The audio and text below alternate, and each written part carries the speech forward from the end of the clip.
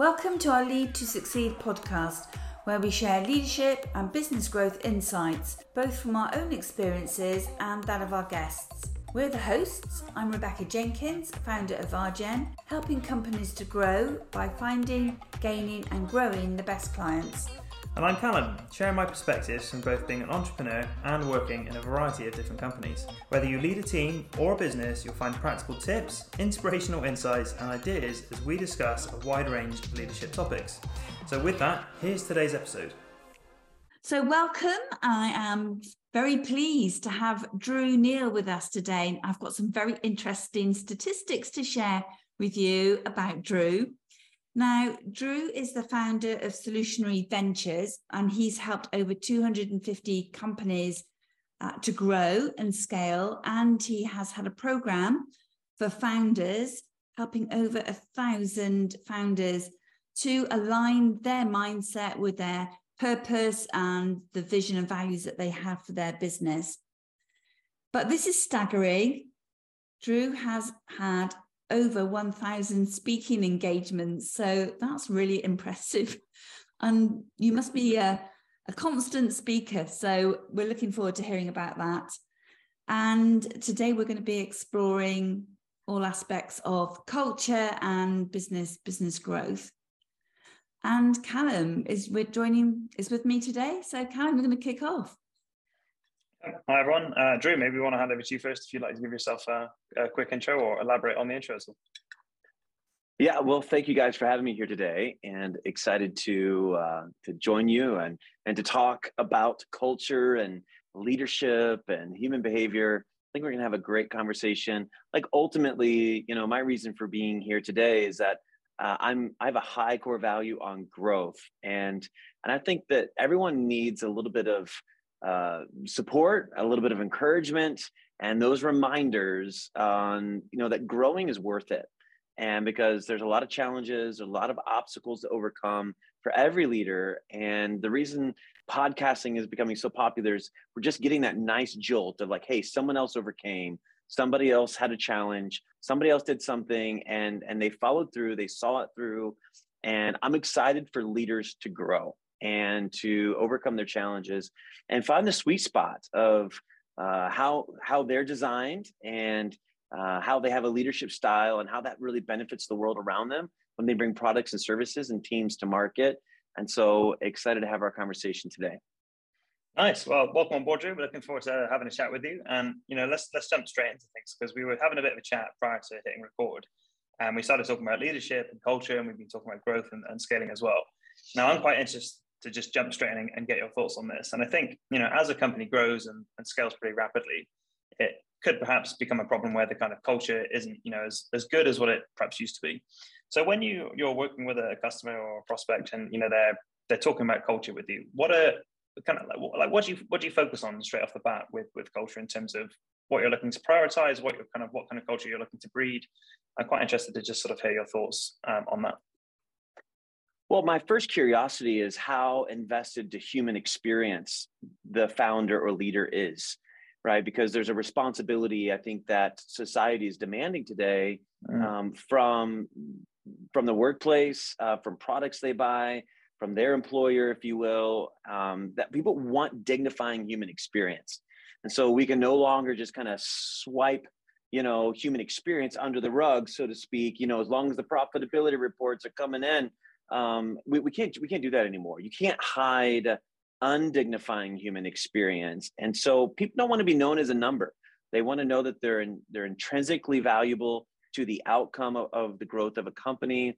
And so I think it's really important to understand what value does the founder have or the executive team on human experience, and what do they deem a valuable human exchange? And then how can they keep that in mind while growing?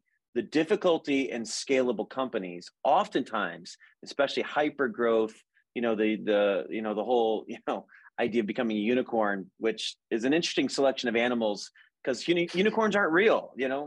I would prefer we talk about reindeer because reindeer actually exist, rather than the unicorn. But in this whole narrative of trying to have hyper growth, it oftentimes is not a win for the workforce. It's usually a win for the shareholder. Sometimes it's a win for the founder, and usually a win for some user because there's a reason it's growing because people are adopting it. But oftentimes the workforce loses because the growth finds them as a functional object to build on top of or to dispose of. And so I think people are just wanting to understand how we can be more mindful of that human experience. And so for me, I think it's really about curiosity on where's the value for human experience, and then what is a sustainable way to create a culture in a company that duplicates the preferences of the leadership so that people, humans, workforce are onboarded in a way that sets proper expectation. And I think really understanding how do we win for the investor, the founder, the user, and the workforce all at the same time is really connected to a cultural intelligence, which is really about being self-aware and then architecting culture off that self-awareness.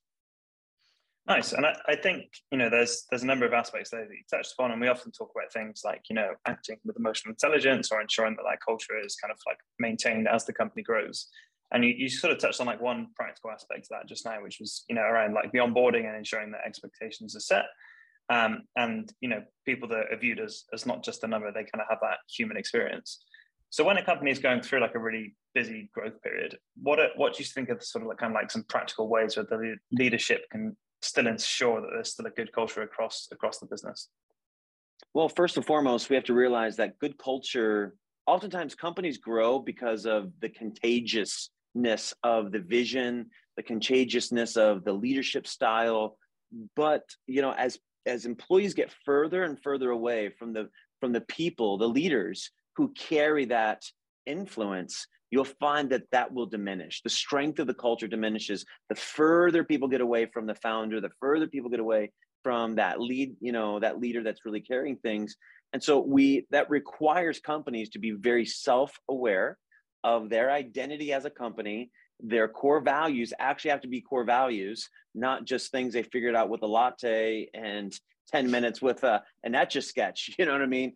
No, these actually have to be things that govern human behavior. And we have to really believe and have a vested interest in the type of culture we want to build.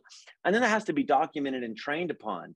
And I think when companies are intentional about their culture and they've architected an intentional culture, they have to have really, really good onboarding and sustainable integrative approaches towards new hires and employees that are coming in raging fast, right? Because grow. We need to add, 1,000 people to the team in the next 12 months. It's like, well, it's no longer, I don't believe it's a fit just because someone has technical expertise. And when you start to become intentional about culture, it's not just, do you know how to do something? It needs to be, do you know how to do this and behave in a way that's sustainable from a human experience standpoint, which is unique to the culture. Facebook, they had one of their high core values in their early growth was move fast. You need to move fast. And so behind that, they were willing to forgive mistakes. They were willing to create a lot more room for people to bend things till they break and not have repercussions on people who made mistakes, because they believed that moving fast was better than moving safe. And so, by instilling core values, that turns into human experience. And so I think when employees come on board in hypergrowth scenarios, they need to know the rules of engagement. So creating clarity, creating cross-training, taking the time to onboard them, even though you might get slower results in the front end of those first 3 months of really trying to get them integrated with the culture. There's really interesting research on how people are quick, to adapt or not to adapt. And so finding these windows where we can really double down in the adaptive period of a new employee, I think is important to take our time and to be meticulous about that, so that we can find out as soon as possible whether or not our instincts about this person, the data on this person that says that they're a fit, actually is true or not true, and make that decision and move on. Drew, very often when you're starting this process of cultural development, you're working with founders and directors and senior executives, and we know culture starts with them. You've mentioned that. So what do you do when you find that they haven't got the mindset and they haven't got that sort of human value perspective that's going to create an amazing culture. So have you experienced that? And when you have experienced it, what do you do? Yeah, that's a great question. And it really poses a massive challenge for the leader. Usually, if I'm showing up in a situation where the leader is requesting, to go through some discovery with me to measure where their culture's at, it's because they're getting feedback from from the workforce that the culture is chaotic, it's controlling, it's reactive and fearful, it's egotistical or hypocritical. There's ongoing experiences that people are saying, hey, this is not a place we want to be anymore. And so usually the leader's getting confronted, if it's true that the leader is not aware of their impact on the culture, at that point they're getting confronted, right? And so at that point, the leader has to make a decision about if they're going to accept responsibility for the culture that is getting created. And really, there's in those situations, there's really just a lack of understanding of the value of how culture is such an important ingredient to sustainable growth.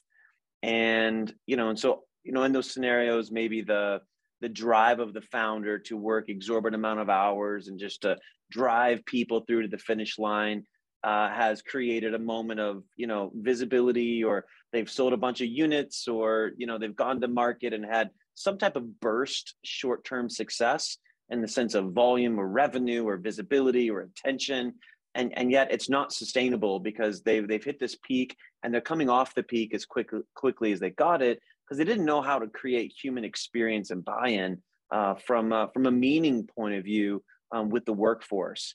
And so, what has to happen immediately in that moment is really the founder has to count the cost, or the critical leader has to count the cost of what it's going to take for them to become more personally aware of the experience they offer people, and then how their preferences in their leadership style and their core values, how that really impacts the sustainability of them leading an experience. And so I've found many leaders are in good companies. Oftentimes, frustrated leaders are in good companies with a decent culture, but the culture is so different than how they would prefer to lead that it feels like a limitation for them in that situation. Or you'll find that the leader has a chaotic culture and they are leading a culture that looks like them. It just looks like they're chaos rather than something that's beneficial for everybody. And so ultimately what we need is alignment between leadership and culture. And we need an intentionality behind both of those things that then allows them to be aligned and to be unified. And ultimately, I see companies like a human.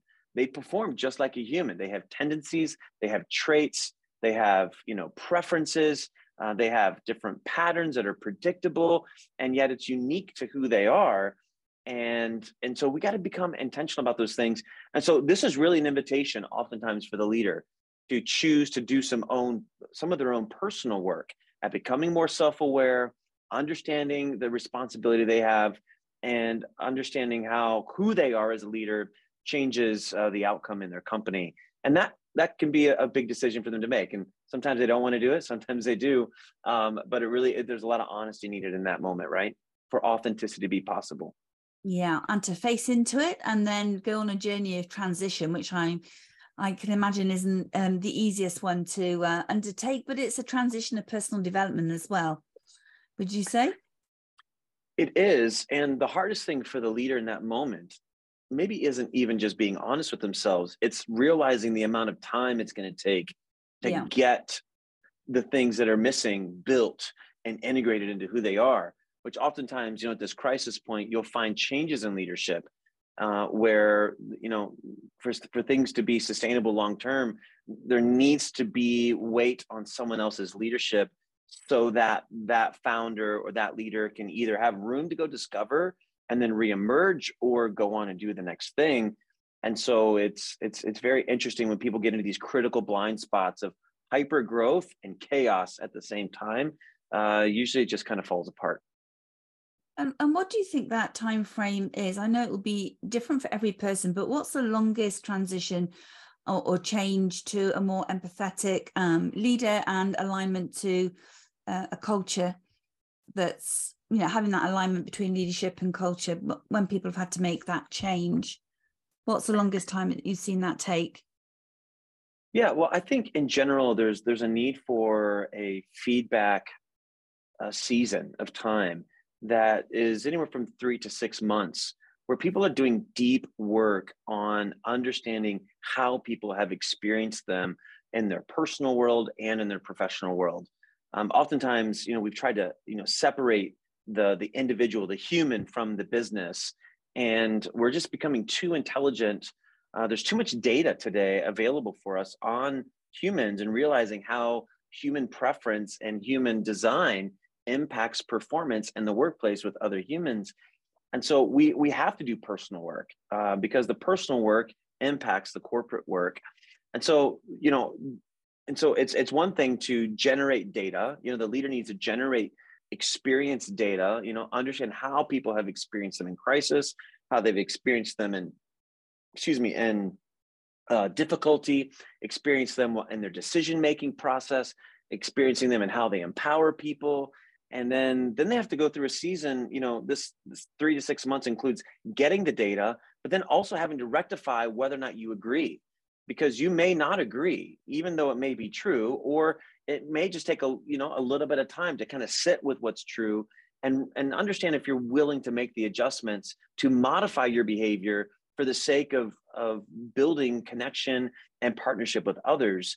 And so this process is very invasive for the leader when they come to these, chaotic moments of, hey, I have money, I have a growing company, we've sold a bunch of products, and yet everyone's quitting on me. Everyone doesn't want to, there's a remarkable discrepancy between, who I say that I am and the experience that I offer the people. So, but that's just, that's the part where they become problem aware, and they decide on their truth behind it. And then, of course, then there's the implementation stage, which is going to be, probably, 6 months to a year, depending on how aggressive they are after this discovery, where they can really design, the life that they want to live, the leadership style they want to have. And then, then it'll take time to really build off of that. And so there's really a 3-step process I see there: discovery of what is true, and then designing, to, meet the needs, and then really building the momentum off of that. And so humans don't grow fast. We grow slow. And that's the challenge with hyper growth, is that technology builds faster than humans can assimilate. Mm-hmm. And so we're trying to rectify this relationship between hyper growth that technology affords us through systems, process, automation, and then understanding how a dignifying human experience can be supported at the same time. I really love the analogy that you gave just now about you're a founder and everything seems to be going so well for you. You're growing, people are buying your products, but you've got the other end of the scale and people are not with you as enthusiastic as they were, or they're leaving, or you're hearing these rumors around the place and about leadership. And that's got to be a tricky place to be. It's a real dichotomy, isn't it? And I guess, as you said, not everybody will take that journey. What do you suggest, Drew, individuals should do who are working in a business? Maybe they're not quite managers yet. Not everybody has the potential to be a leader, but they don't have the status of manager yet, and they are facing a very uncomfortable culture, or a leader that they consider not empathetic, not leading with emotional intelligence, maybe quite abrasive. They're not enjoying work. How would you suggest that they might tackle that situation? Yeah, well, I think we have to measure, right? So obviously, when you have confrontation with other humans, our emotions have to be processed, and we have to understand which emotions. Emotions are energy, right? It's energy in motion, emotion. And so when we feel emotions, we need an outlet for them.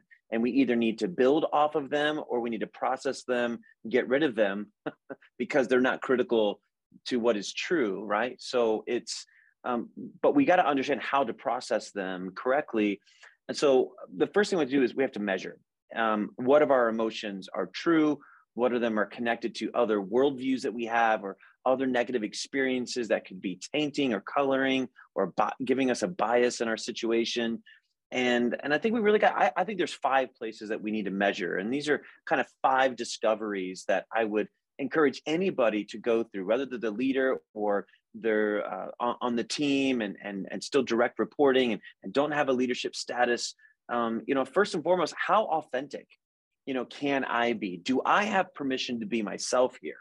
And am I embraced on this team? And is the company true to itself? We got to understand how, many companies are inauthentic or they're hypocritical, for another word. And so they say one thing, but they do another.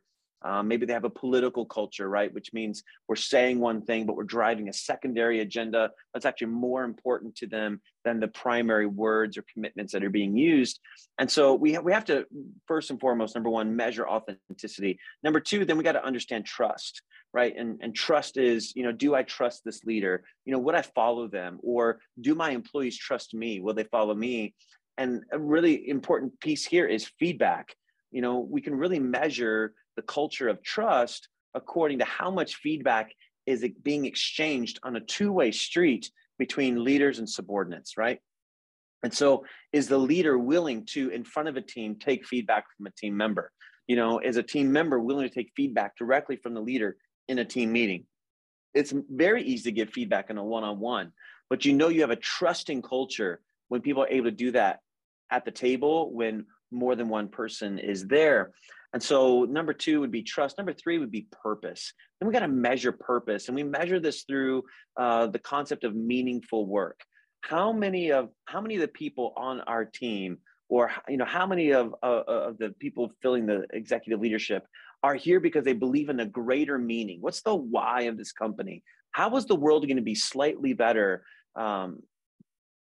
because of this product or service existing? We got to understand we're not just trying to drive revenue for shareholders. We're trying to actually make someone's life a little bit better. We're trying to solve a problem that has meaning. And so measuring how purposeful is this product or service, and what's the value on meaningful work in the team? So that'd be number 3. Number 4 would just be, what's the impact? Do we have results, right? Do we have integrative wisdom? I think is what we need to understand. Are we willing to process with our users, process with our clients, process with our customers, and how we can really drive impact, meaning that our product or our service is delivering the results that we truly say that it has. And then number 5 would just be sustainability.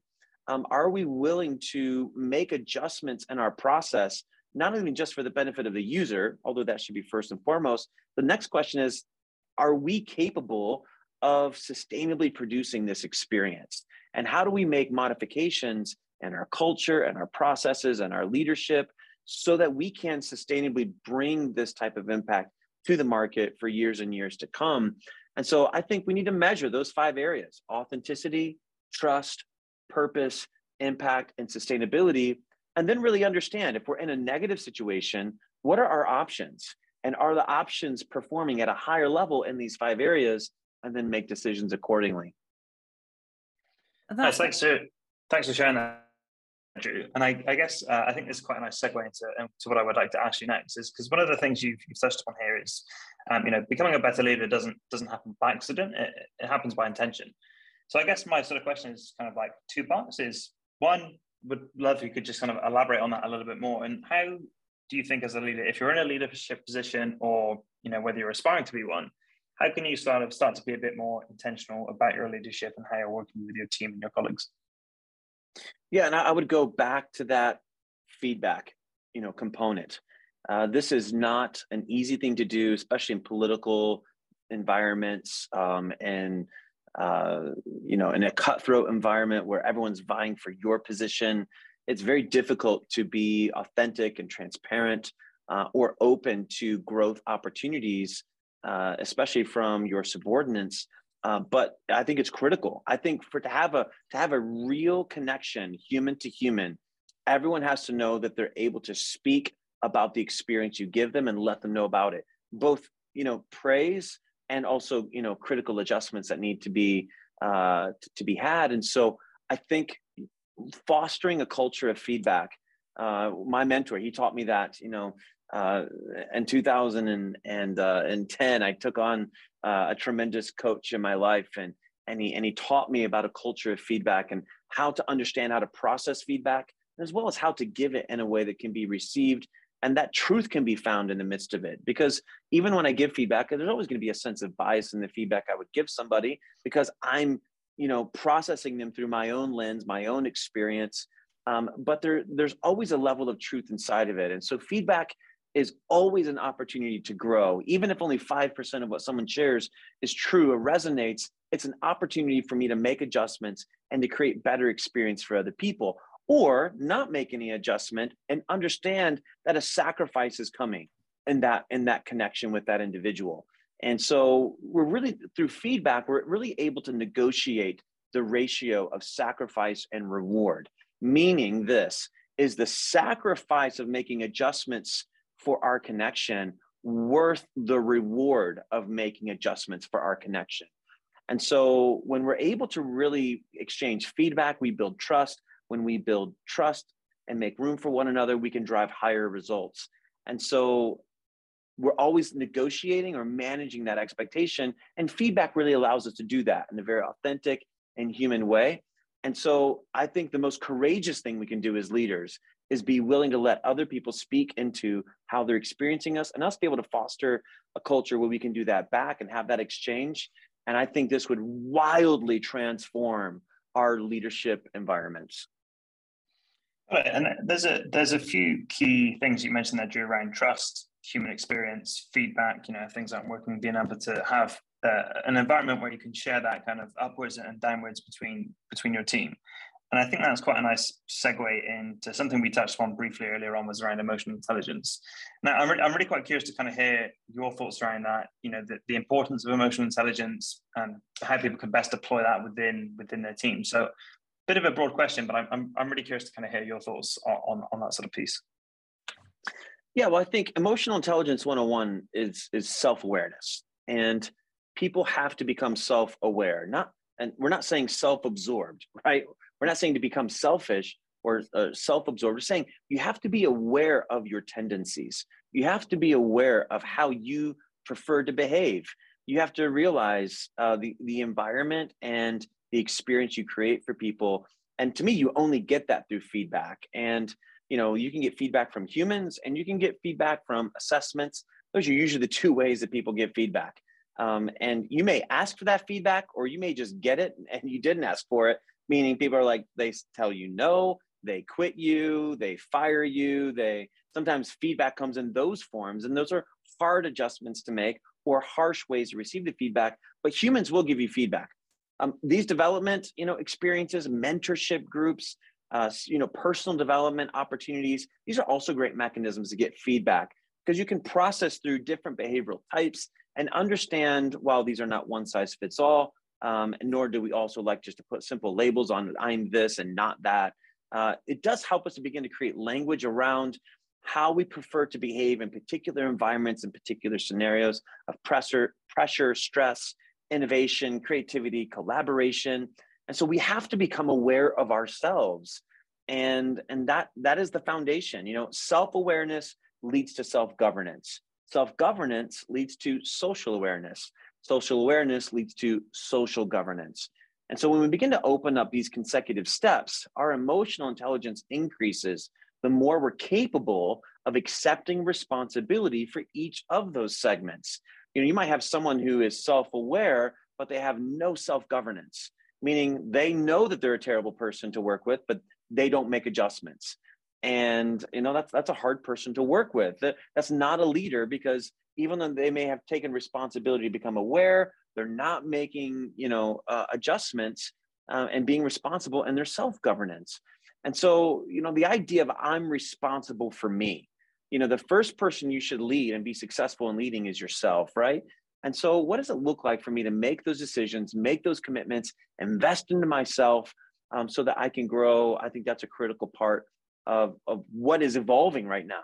And of course, when you are self-aware, take it back to the team now. let's say the leader has become self-aware. Once they are self-aware, now they can begin to understand the different types of people that they're leading and how those different types of people react to their preferred style of leadership, which now creates a higher level of negotiation from the leader to be able to bring these different types of people into trust, to bring them into, for example, I'm certified in DISC, and which is a classic, a behavioral preference assessment tool. And I'm a high D in that profile. And one of the communication styles of the high D is that they speak one way. They prefer to speak one way. So they speak with authority, they have a strong opinion, and they think they're right no matter what. And so oftentimes they'll speak one way. There's another type of personality in DISC that is called the S, and which is the steady prototype. And they also communicate one way, but they communicate through listening. And so they're usually subject matter experts and have a strong opinion. They usually champion something very specific and niche. And they have opinions about what the D personality or the dominant personality is talking about, but they won't communicate unless they're asked. And so Ds, when they're around S's, have to understand that they need to ask the S for their opinion. When they ask, they'll get it. And they're going to need that opinion to eliminate blind spots and to forecast pitfalls. And so the S is also going to have to understand how to initiate their own opinions. When they're around a D, they're going to be more likely to shrink back, not give their opinion. And of course, then the team really gets hurt because we need that subject matter expert to speak up. So D's got to ask S's to be involved. S's got to take more initiative to communicate.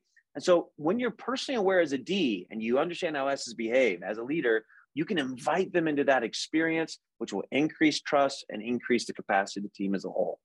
Thank you very much, Drew. That is all very, very clear. I love the 6 steps that you took us through earlier on. And using DISC profiling is a good way to have that understanding. Or there are lots of different profilings that you can do out there, but it's always a good way for a team to get together, isn't it, and understand each other's leadership styles and preferences.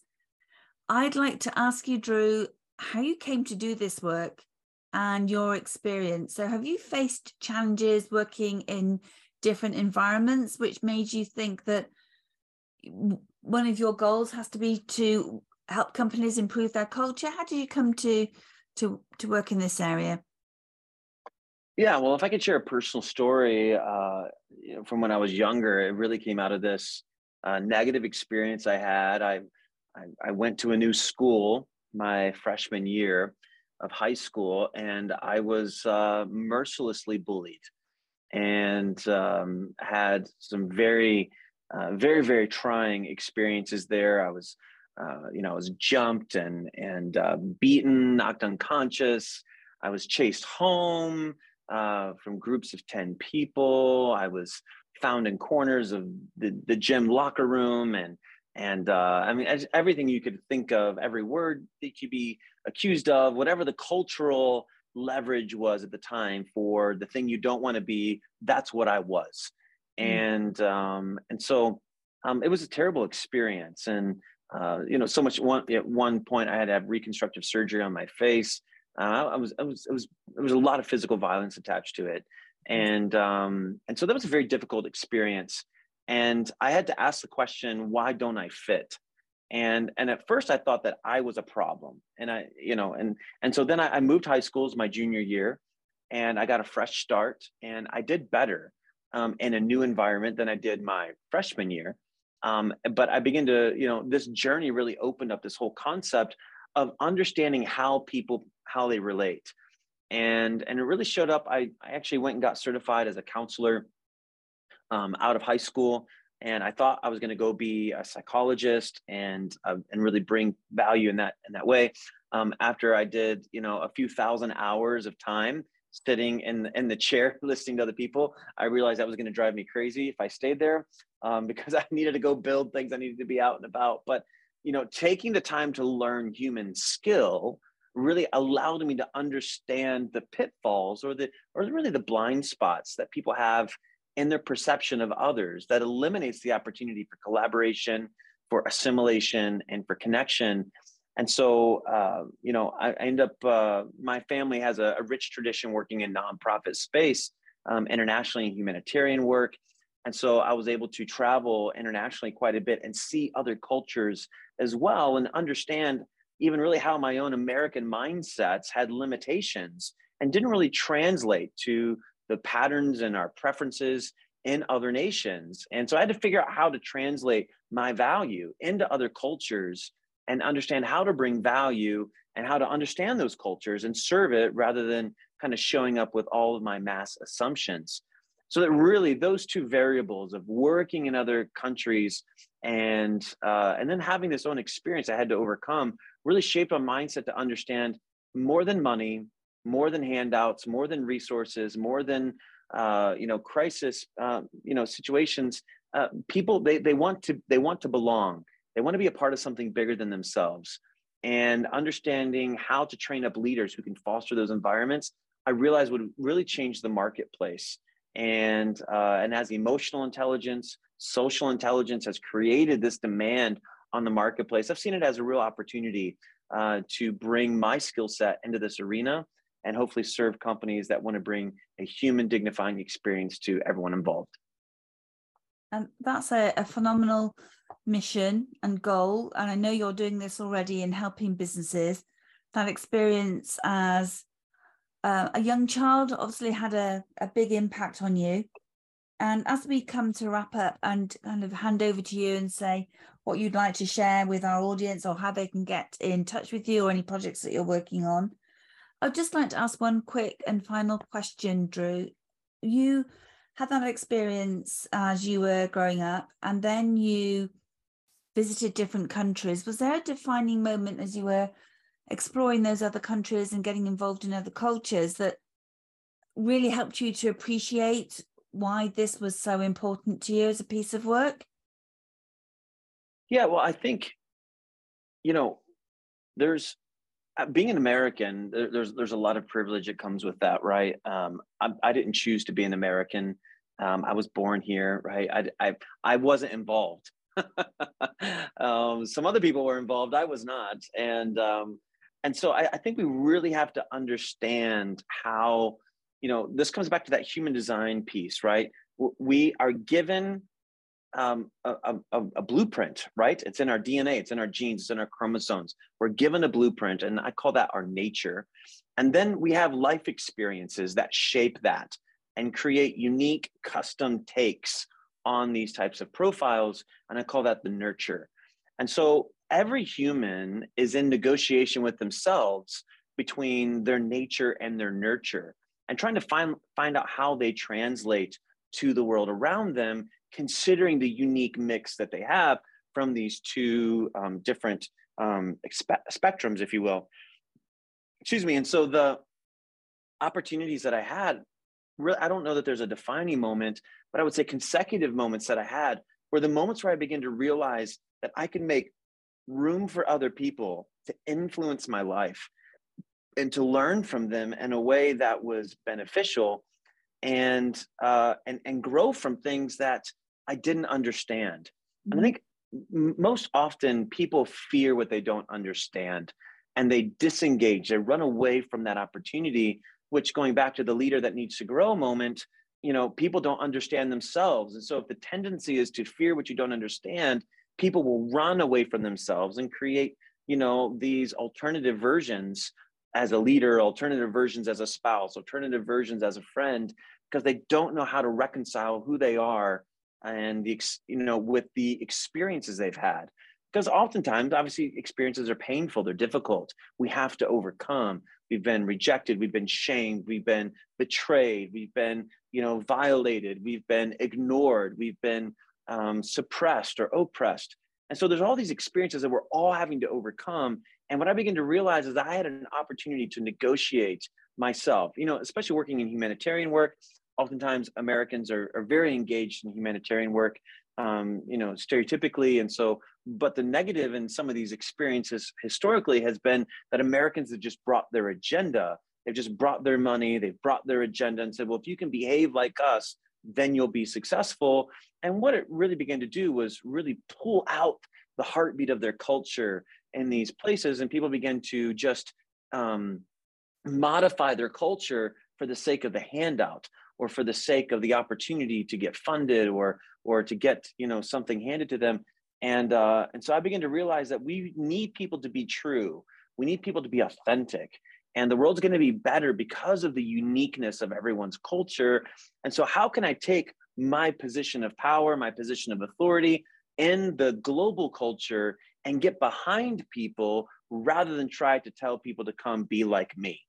And I found that experience was much more empowering, much more sustainable, and much more profitable in the end for those nations. And so now, I've actually gotten to work in 20 countries around the world, actually as a consultant. And I've sat with prime ministers, I've sat with secretaries of education, cabinet members, attorney generals, and I've been able to help broker the relationship between, funds and high volumes of money, investors, and those types of things, and the needs of people and the needs of the government, and kind of sit in the middle of that and help bring solutions that can impact nations and bring them together, for a change that would be positive. And so I think understanding how to translate myself to get behind people rather than have to get all the credit in front of people was a real shift for me, and a rewarding one. And it's one that I'll give the rest of my life's work to, is brokering that relationship. Thank you for sharing that, Drew. It's really interesting to hear kind of how exciting your work has been across a number of different countries, and how that has shaped your perspective on leadership, and combined with that very personal story that you shared with us just now. So thank you for sharing that. And as we draw things to a close, we've touched on a number of different, quite varied topics there, which I think has been really interesting, from emotional intelligence, having a human-centered experience, leadership in a high growth and rapidly scaling organization. What sort of closing thoughts would you like to share with our audience, either on those topics or perhaps somewhere that we haven't discussed yet, just to sort of tie things together? Well, I think the exciting opportunity is, for companies that are on their way, who have been intentional, if you have a healthy culture now, but growth is coming, these are actually the people who are in the best case scenario to do more development. Oftentimes people show up in crisis, like, oh, well, we need to start to work on our culture because we're in chaos. And oftentimes there's not a lot to salvage in those situations. And so, for the leader out there that's been, consistent to do the work, to grow, to develop, my encouragement to you would be to double down on your path, do more work, invest more. That's actually what's gotten you to where you are. And so, in the same way we make massive investments into technology, we make massive investments into partnerships, we make massive investments into market acquisition, make the same amount of investment into your people. And that's what's gotten you here. It's what's going to continue to get you there. And I'd be excited to discover how I can bring value to companies that are wanting to be intentional about the human experience, that, and build a thriving culture that will go grow people and profitability at the same time. There's a little bit of a narrative that says, hey, if we prioritize people, we'll lose profitability. And I would propose to you today that is the new competitive edge in the market, is that people want to do business with growing companies that are also dignifying humans with value. And which means we now need to grow people, I believe, to be competitive in the market. And so I think it's a worthy journey, and that would be my encouragement. I 100% agree with you, Drew. Very, very well and succinctly put. So thank you. Thank you very much for that. It is great work that you are doing. Best for people to get in touch with you is through which website or which means? Yeah, drewneal.com. You can go there and get a lot of information. Really a great way for us to get introduced is through my public speaking or through workshops, and you can get information on that. There's also an opportunity just to book a free 30-minute discovery call. If you're an organization who's in transition, or you're growing and you're trying to understand how to anticipate your needs culturally, I'd be willing to sit down and discover with you if there's a place of value I can offer. And drewneal.com is a great way to do that. And you can get links to some of the other things that I'm doing and as well there, and get a little more information on some other opportunities as well. But drewneal.com is the right place to go. Thank you very much indeed for sharing your time, your experience and your knowledge with us, Drew. Very much appreciated. Thank you. Yeah, Rebecca, Oh, sorry, Drew. Just going to say a big thank you from my side too, but over to you for closing remarks. Yeah, well, I was just going to say thank you to you both. Yeah, Rebecca and Cal, it's been great to be on here today. And, and Cal, obviously we spoke off air. I have a son named Callum and your name is Callum. And I think that's just kind of fun. So, it's a big family jamboree here today on the podcast. It is. Thank you. Thank you for listening to our podcast. And as always, if you enjoyed it, we welcome a review. And if you have any questions and like to get in touch with us, you can do that at the rgen.co.uk website.